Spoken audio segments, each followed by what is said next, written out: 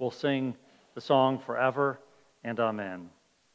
And Lord God, in your scriptures it says in Revelation 5, and they sang a new song saying, "Worthy are you to take the scroll and to open its seals. For you were slain, and by your blood you ransomed people for God from every tribe and language and people and nation. And you have made them a kingdom and priests to our God, and they shall reign on the earth." Then I looked, and I heard around the throne and the living creatures and the elders the voice of many angels numbering myriads of myriads and thousands of thousands, saying with a loud voice, "Worthy is the Lamb who was slain, to receive power and wealth and wisdom and might and honor and glory and blessing." And I heard every creature in heaven and on earth and under the earth and in the sea and all that is in them, saying, "To him who sits on the throne and to the Lamb be blessing and honor and glory and might forever and ever." And all the four living creatures said, "Amen," and the elders fell down and worshiped. We praise you, Lord Jesus, for your great work of redemption on our behalf, that you gave yourself in our place, that we might have eternal life, the forgiveness of sins, and the hope of eternal life. We pray this morning that you would fill us with continual thoughts of praise as we look into your word this morning. You would teach us how to live our lives in a way that please you today. We want you to hear us as we sing holy to you, to the King of Kings, for you will always be the Holy One. And it's in your name we pray. Amen. Well, before we get into our passage in Colossians this morning, I just wanted to give you a brief update on my health condition. Don't do this often, but when there are new updates, I want to make sure everyone knows. So a lot of you probably know that my scans came back, that cancer has returned. And so I'm started 4 rounds of chemo. It started on Wednesday. I actually feel pretty good today. But the reason they're encouraged by it is that the response last time to the chemo treatment was very, very positive.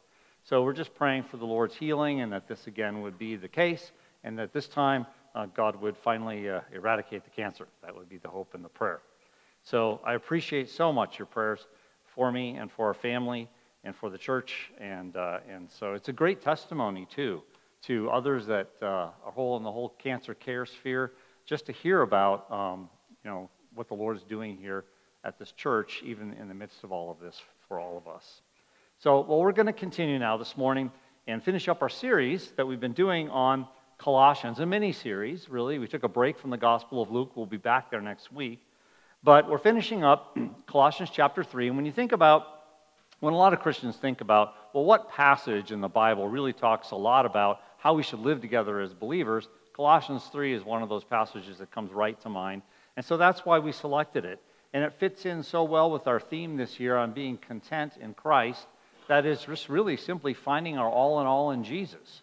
That's what that means.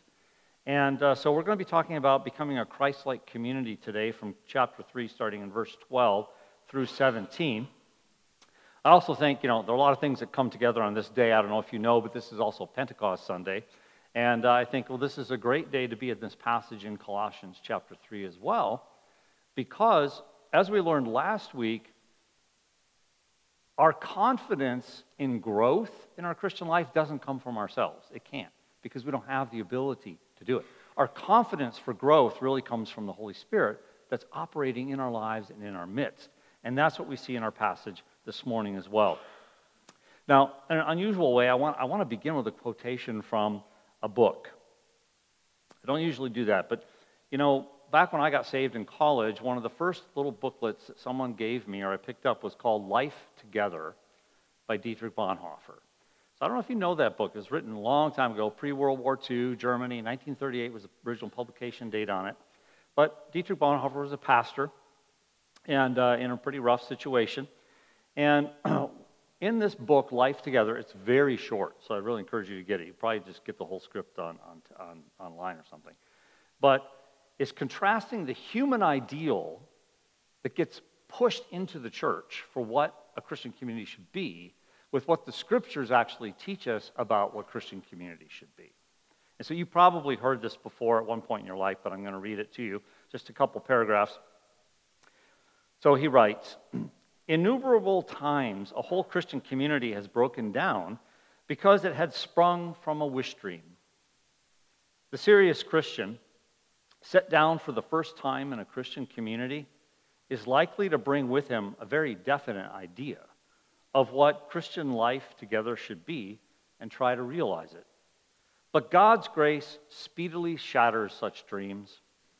Just as surely as God desires to lead us to a knowledge of genuine Christian fellowship, so surely must we be overwhelmed by great disillusionment with others, with Christians in general, and if we are fortunate, with ourselves. By sheer grace, God will not permit us to live even for a brief period in a dream world. He does not abandon us to those rapturous experiences and lofty moods that come over us like a dream. God is not a God of the emotions, but a God of the truth. Only that fellowship which faces such disillusionment with all its unhappy and ugly aspects begins to be what it should be in God's sight, begins to grasp in faith the promise that is given to it. The sooner this shock of disillusionment comes to an individual and to a community, the better for both. A community which cannot bear and cannot survive such a crisis, which insists upon keeping its illusion when it should be shattered, permanently loses in that moment the promise of Christian community. Sooner or later, it will collapse. And here's the most quoted part of this quotation. Every human wish dream that is injected into the Christian community is a hindrance to genuine community and must be banished if genuine community is to survive. He who loves his dream of community more than the Christian community itself becomes a destroyer of the latter, even though his personal intentions may be ever of honest and earnest and be sacrificial. It's just one of the best quotations, I think, on Christian community, something I meditated on over the years. And the question challenged us, especially when we come to this portion of Scripture in Colossians 3 with some questions, and that is, what kind of life do we want to live together? Are we living together? Is it our ideal that we're injecting, or is it God's reality that He would have us live out? And as serious Christians this morning, we want to follow Colossians chapter 3 in the teaching here, and so that's what we'll be looking at this morning. So let me read to you this passage. You can follow along in your bulletin. It's printed for you, so you can take notes on that. Colossians 3:12 to 17. Put on, then, as God's chosen ones, holy and beloved, compassionate hearts, kindness, humility, meekness, and patience, bearing with one another, and if one has a complaint against another, forgiving each other, as the Lord has forgiven you, so also you must forgive. And above all these things, put on love, which binds everything together in perfect harmony. And let the peace of Christ rule in your hearts, to which indeed you are called to one body, and be thankful. Let the word of Christ dwell in you richly, teaching and admonishing one another in all wisdom, singing psalms and hymns and spiritual songs with thankfulness in your hearts to God. And whatever you do, in word or deed, do everything in the name of the Lord Jesus, giving thanks to God the Father through Him. So as we talked about last week in verses 5 to 11, our new life in Christ is one of continual renewal, and we're supposed to put away sin, deal with it, right? As because God has dealt with it. Well, in our passage today, our new life in Christ, we know is a continual renewal again. It talks about it, but we're to continually be conformed to Christ. And there are changes, two changes that are mentioned in our passage. First of all, in verses 12 to 14, we're to display Christ's character. Display the character of Christ, and then to live as His community in verses 15 to 17. So we're going to take a look at this passage here. So Romans 13:14. You probably have memorized this. Put on the Lord Jesus Christ and make no provision for the flesh in regard to its lusts. Put on the Lord Jesus Christ and make no provision for the flesh in regard to its lusts. Romans 13:14. It's a summary of this whole section from verse 5 through verse 17. And so then when we get to verse 12 and it says, put on then, or maybe your version starts off so, or therefore. In other words, based on verse 10, this renewal that we're underneath, where he talks about that we are being renewed to knowledge after the image of its creator, we are then to do these final things. So first of all, our identity, which is really amazing. We often miss this part. Verses 12, just the beginning part, as God's chosen, holy, and beloved. Those three words describe us as Christians. Chosen. Chosen by God himself. Before the creation of the world, the scriptures say. Holy. We're holy by the work of God in Christ on our behalf and for his glory. Not in and of ourselves. We're beloved in the eternal counsel and purposes of God, now revealed to us and experienced by us. That's amazing, to be called chosen, holy, beloved. That's who we are. And this truth should cause us to give praise to his glorious grace.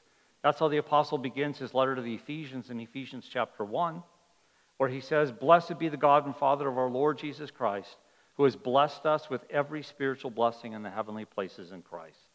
Just as he chose us in him before the foundation of the world, that we should be holy and blameless before him.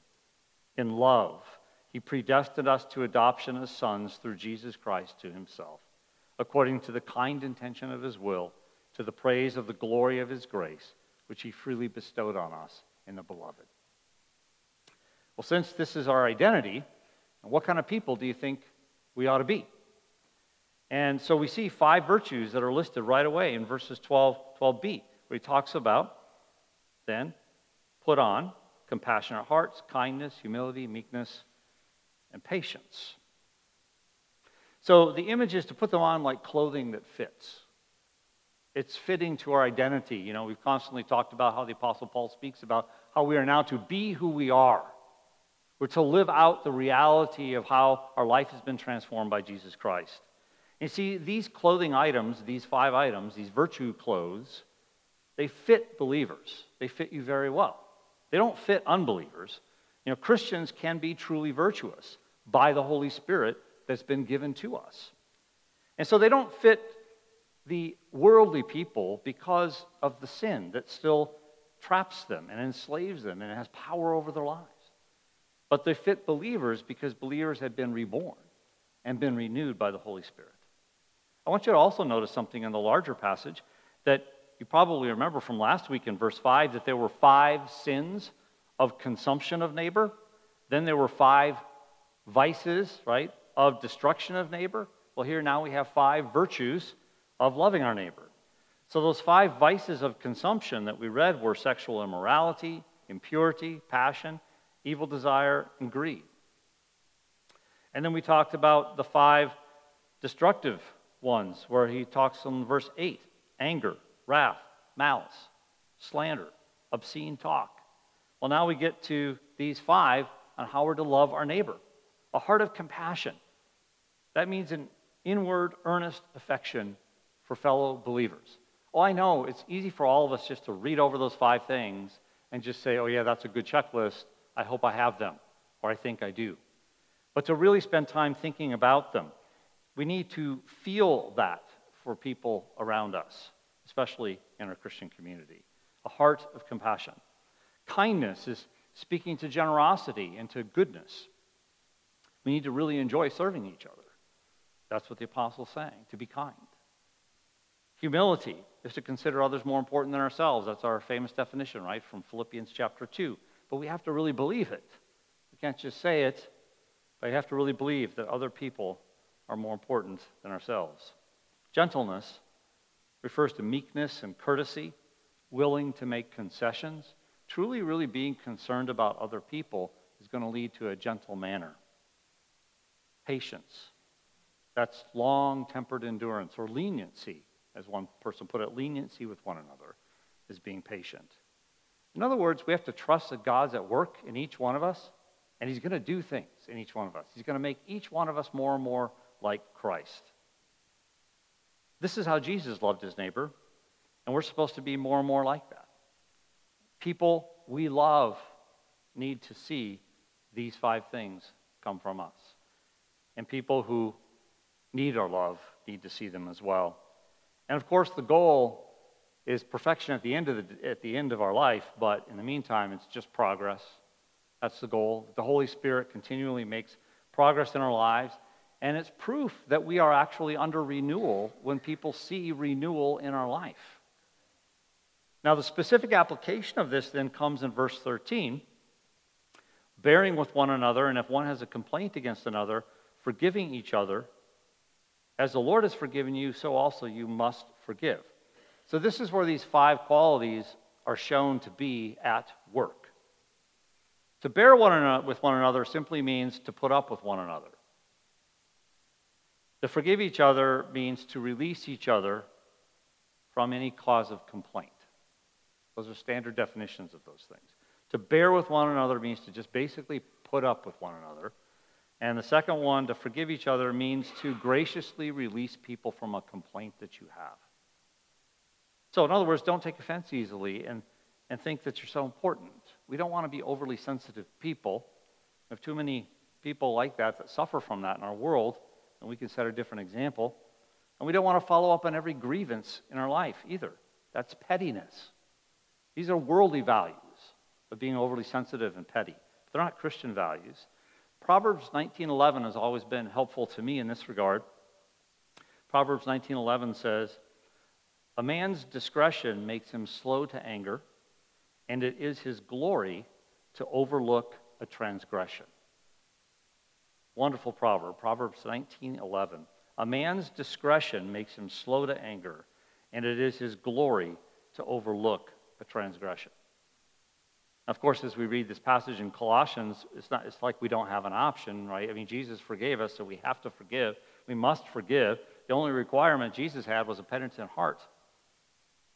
In Matthew chapter 6, he taught, "Forgive us our debts as we have forgiven our debtors. For if you forgive men their transgressions, your heavenly Father will forgive you. But if you do not forgive men, then your Father will not forgive your transgressions." You see, a forgiven person is going to be a forgiving person. Probably heard that before. A forgiven person is going to be a forgiving person because he or she knows that they're in a continual state of mercy, a need for mercy from God. And so there can't be a place for holding grudges. I hope we know how radically different the world and the church are when it comes to talking about community, thinking about community, and actually living community, what that means. Oh, it's a great desire out there, but true community is only going to be found in its most glorious form in the Church of Jesus Christ when we follow the work of the Spirit in our life. Well, then, love is the bond that leads to perfection in verse 14. "And on top of these, or above all, put on love, which binds everything together in perfect harmony." And so there's a lot of different translations here. You might have beyond all, or on account of, or in addition to, or above all. But I like the NIV the best here because it says overall. In other words, we stay with the clothing metaphor, right? You're supposed to put on these things. Well, now, after you've put these 5 virtue pieces of virtue clothing on, you're supposed to put on top of that love. Because love holds them all together. Love is what makes them all work in our life and operate. It's the uniting bond of perfection, literally, the text says. It brings it all together. It brings the virtues together in our life, and it brings us together as Christians. It brings people together. And we have to remember that, again, that we can't just do the virtues. We can't just do them. We need to have a true love of God in our soul for others. That's how we're going to be able to do them. And when we'll be able to love in action, we get to see God's power at work. So I have a little assignment if you're interested.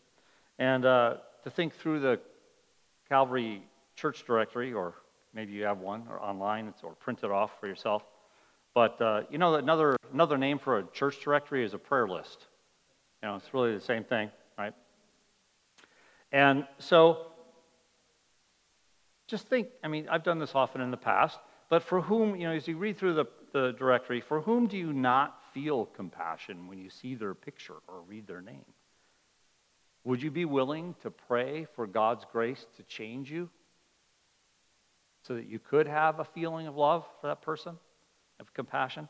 To whom, when you see that list, do you refuse to just give simple acts of kindness to?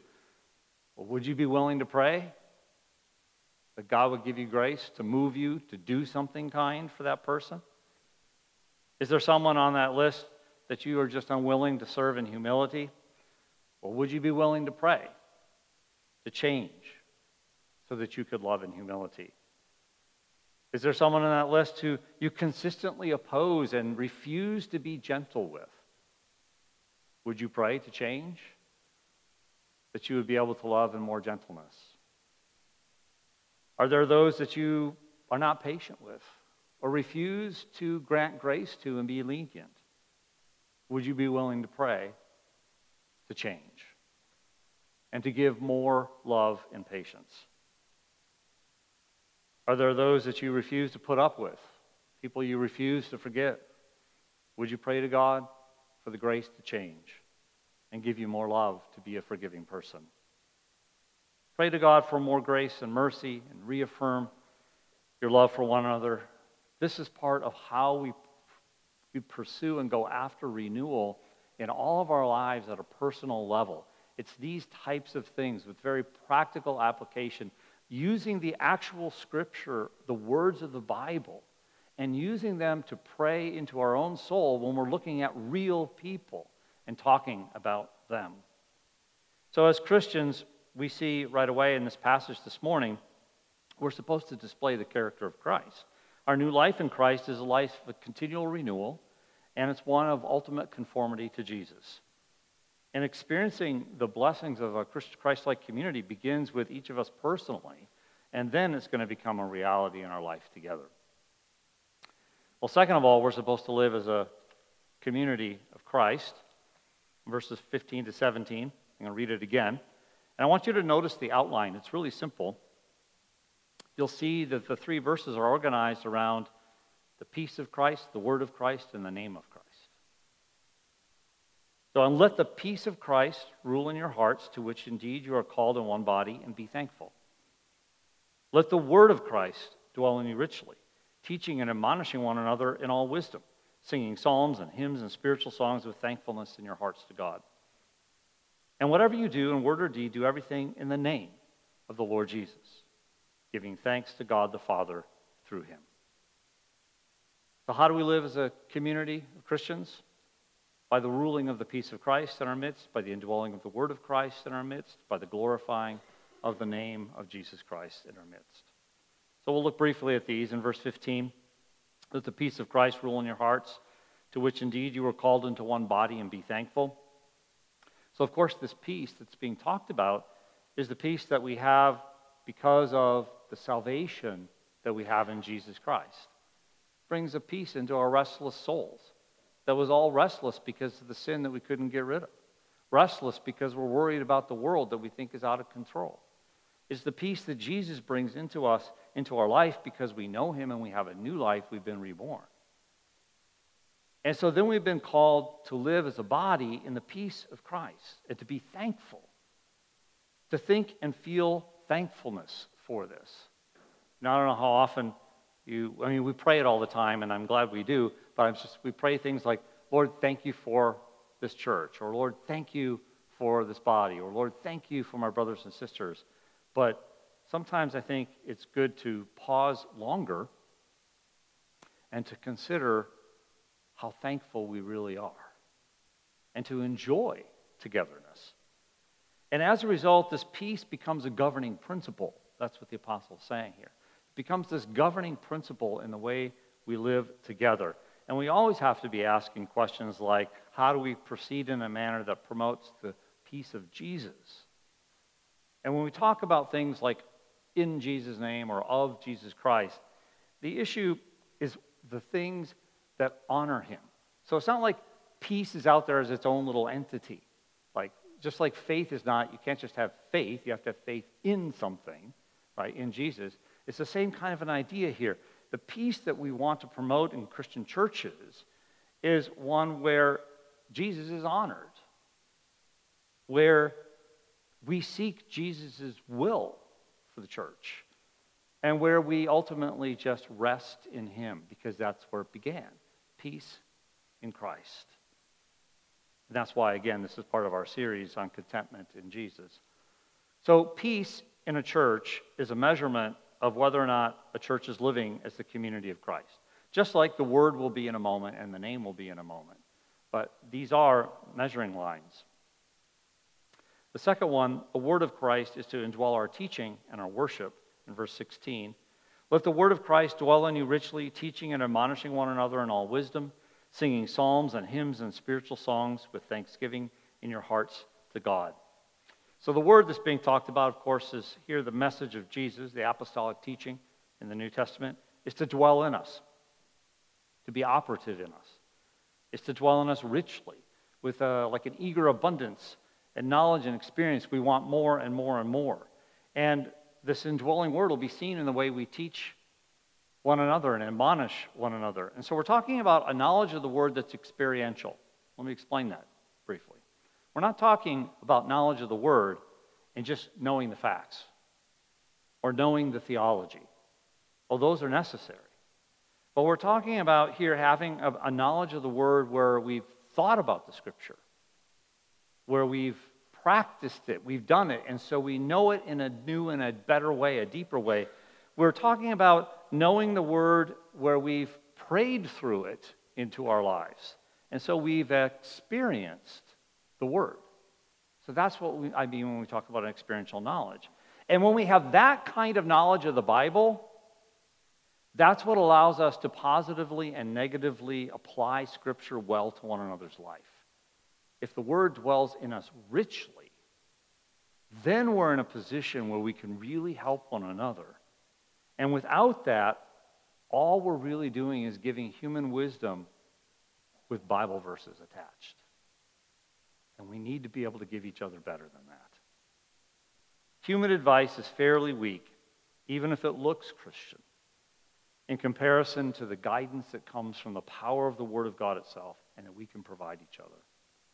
So some simple applications would be just simply like, how much intake do you have of the Word each week in your life? I mean, you're here this morning, that's good.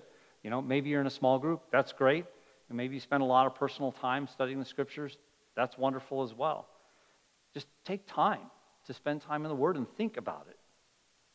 No shortcuts are here available to maturity and wisdom with the Scripture. There aren't any. There's no shortcut to being competent in sharing the Scriptures with one another.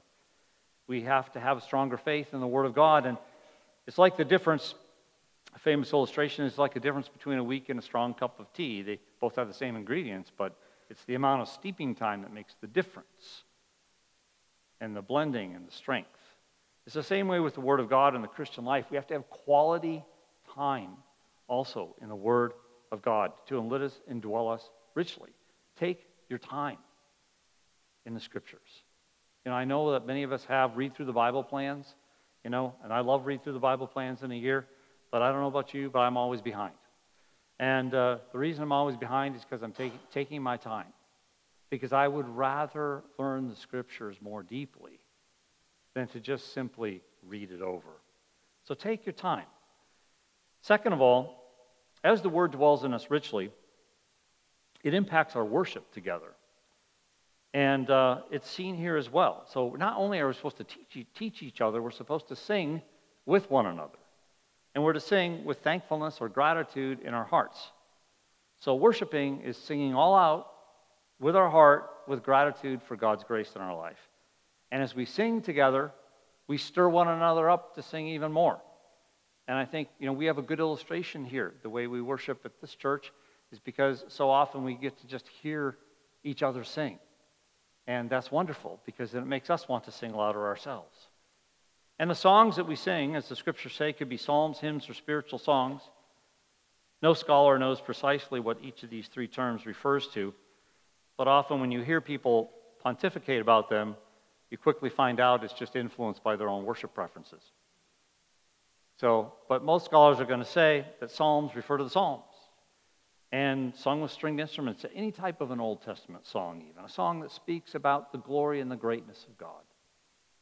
The hymns here refer to songs of praise, any type of a New Testament type of a song, if you will, that are songs about Christ, songs about redemption coming into its fullness. and that spiritual songs are spontaneous songs by the Holy Spirit, or that this last one is a general term that refers to the other two. In other words, sing psalms and hymns, sing songs that refer to the work of God in your life. It's a culmination of the list. In other words, don't waste your time singing secular songs. You should be singing songs about the greatness of your God and your salvation. The idea here is whatever kind of song you sing, whatever kind of praise you offer, make sure it's founded in the truth of the word of Christ. And so the point here at this section, where we are in verses 15 and 16, is that there is a direct correlation, and I really want us to understand this. There's a direct correlation between our ability to teach each other well and our ability, you may not believe this, but our ability to actually sing with more gratitude is based on the wealth of our doctrinal knowledge of Scripture, the depth that we have in the Scripture. And the more we experience the Word of God, not only will our teaching and admonitions of each other be richer, but our singing, our delight in worship will be heightened the more we know what we're singing about. And so the operative Word of God in a church is also a measurement of living as a community of Christ, just like peace as a ruling principle was. And finally, in verse 17, that God would be glorified, that Jesus would be glorified in all we do. And whatever you do, in word or deed, do everything in the name of our Lord Jesus, giving thanks to God the Father through him. So the last sentence is a summary of our life together. It's not a complicated statement. Everything we undertake together, in word and deed, everything we say, everything we do, it should be done under the name of Christ. And again, that means everything we say and do should reflect the character of Christ. Everything we say and do should be according to his will, and everything we say and do should be with the ultimate goal of pursuing his glory, not our own. And as we represent him, and we try to bring him glory moment by moment, we will find ourselves living more and more as a Christian community. And so in our plans here at Calvary Church, we want to be used by God greatly in the expansion of his kingdom. And so we need to seek God's glory in all that we do. And glorifying the name of Jesus is the measurement of living as a community of Christ. Just like peace, just like the word, so also is bringing glory to Jesus. So as Christians, again, our new life in Christ is one of continual renewal. We're being conformed to Jesus. And in this last section in verses 15 to 17, we're talking about here, experiencing the blessings of a community that's really Christ-like comes from being ruled by the peace of Christ, being indwelt richly by the word of Christ, and giving glory and thanksgiving to God through Jesus Christ. So this section of Scripture, Colossians 3:12 to 17, it supplies us with really the bottom line in Christian living, and that's conformity to Jesus Christ. That's what our new life is all about. And so just to summarize, we learned that we're being conformed to Jesus in two ways. By the acquisition of his character, in the first part of our passage this morning, and by experiencing true Christian community. God uses these things in our life to make us more like his Son. And we praise God this morning because we're under continual renewal. It's not up to us to make it happen, right? God's Spirit will do it in us.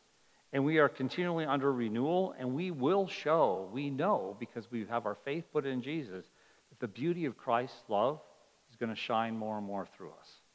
And we know that we're under renewal, and we know that we will enjoy more and more his peace, the power of his word, and the glory of God in all things.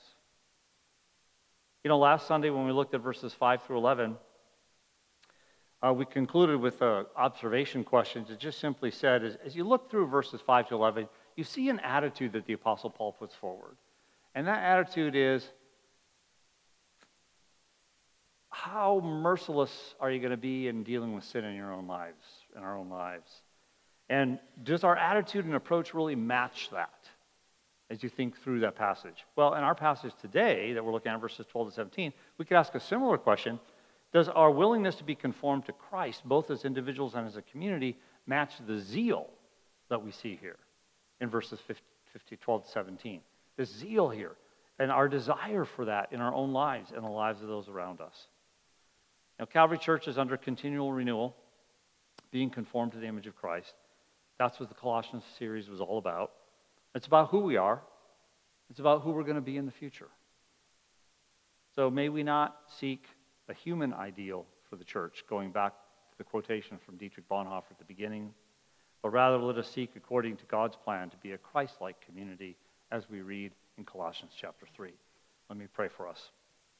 The Lord Jesus, we give you the praise and the glory for forming us as your own, for calling us to yourself out of a life and a world of sin to become holy and to become ultimately conformed to you, to calling us into a community where together we can pursue you and live out our life together. We do want to live our lives in a state of spiritual satisfaction, of peace, of fulfillment, of joy, of restfulness. And we know that we need to stop relying so much, so often, on our own efforts to try to produce this in our own lives. But we confess today that our confidence needs to be shifted, and it needs to be put squarely upon the Holy Spirit in our life, that our confidence is not in ourselves, our resolve, our self-control, whatever things that we might use to try to mimic true contentment in Christ. But Lord Jesus, we need to find our rest in you. And we know that once we do, that the gospel is going to spill over into every aspect of our life. We're going to see good things, new good things, spring forth from our life in so many ways, in the way we think, the way we behave, the way we interact. We look forward to the gospel's continual transformation of us as we move forward throughout the rest of our life, and the privilege we have to be a part of your church.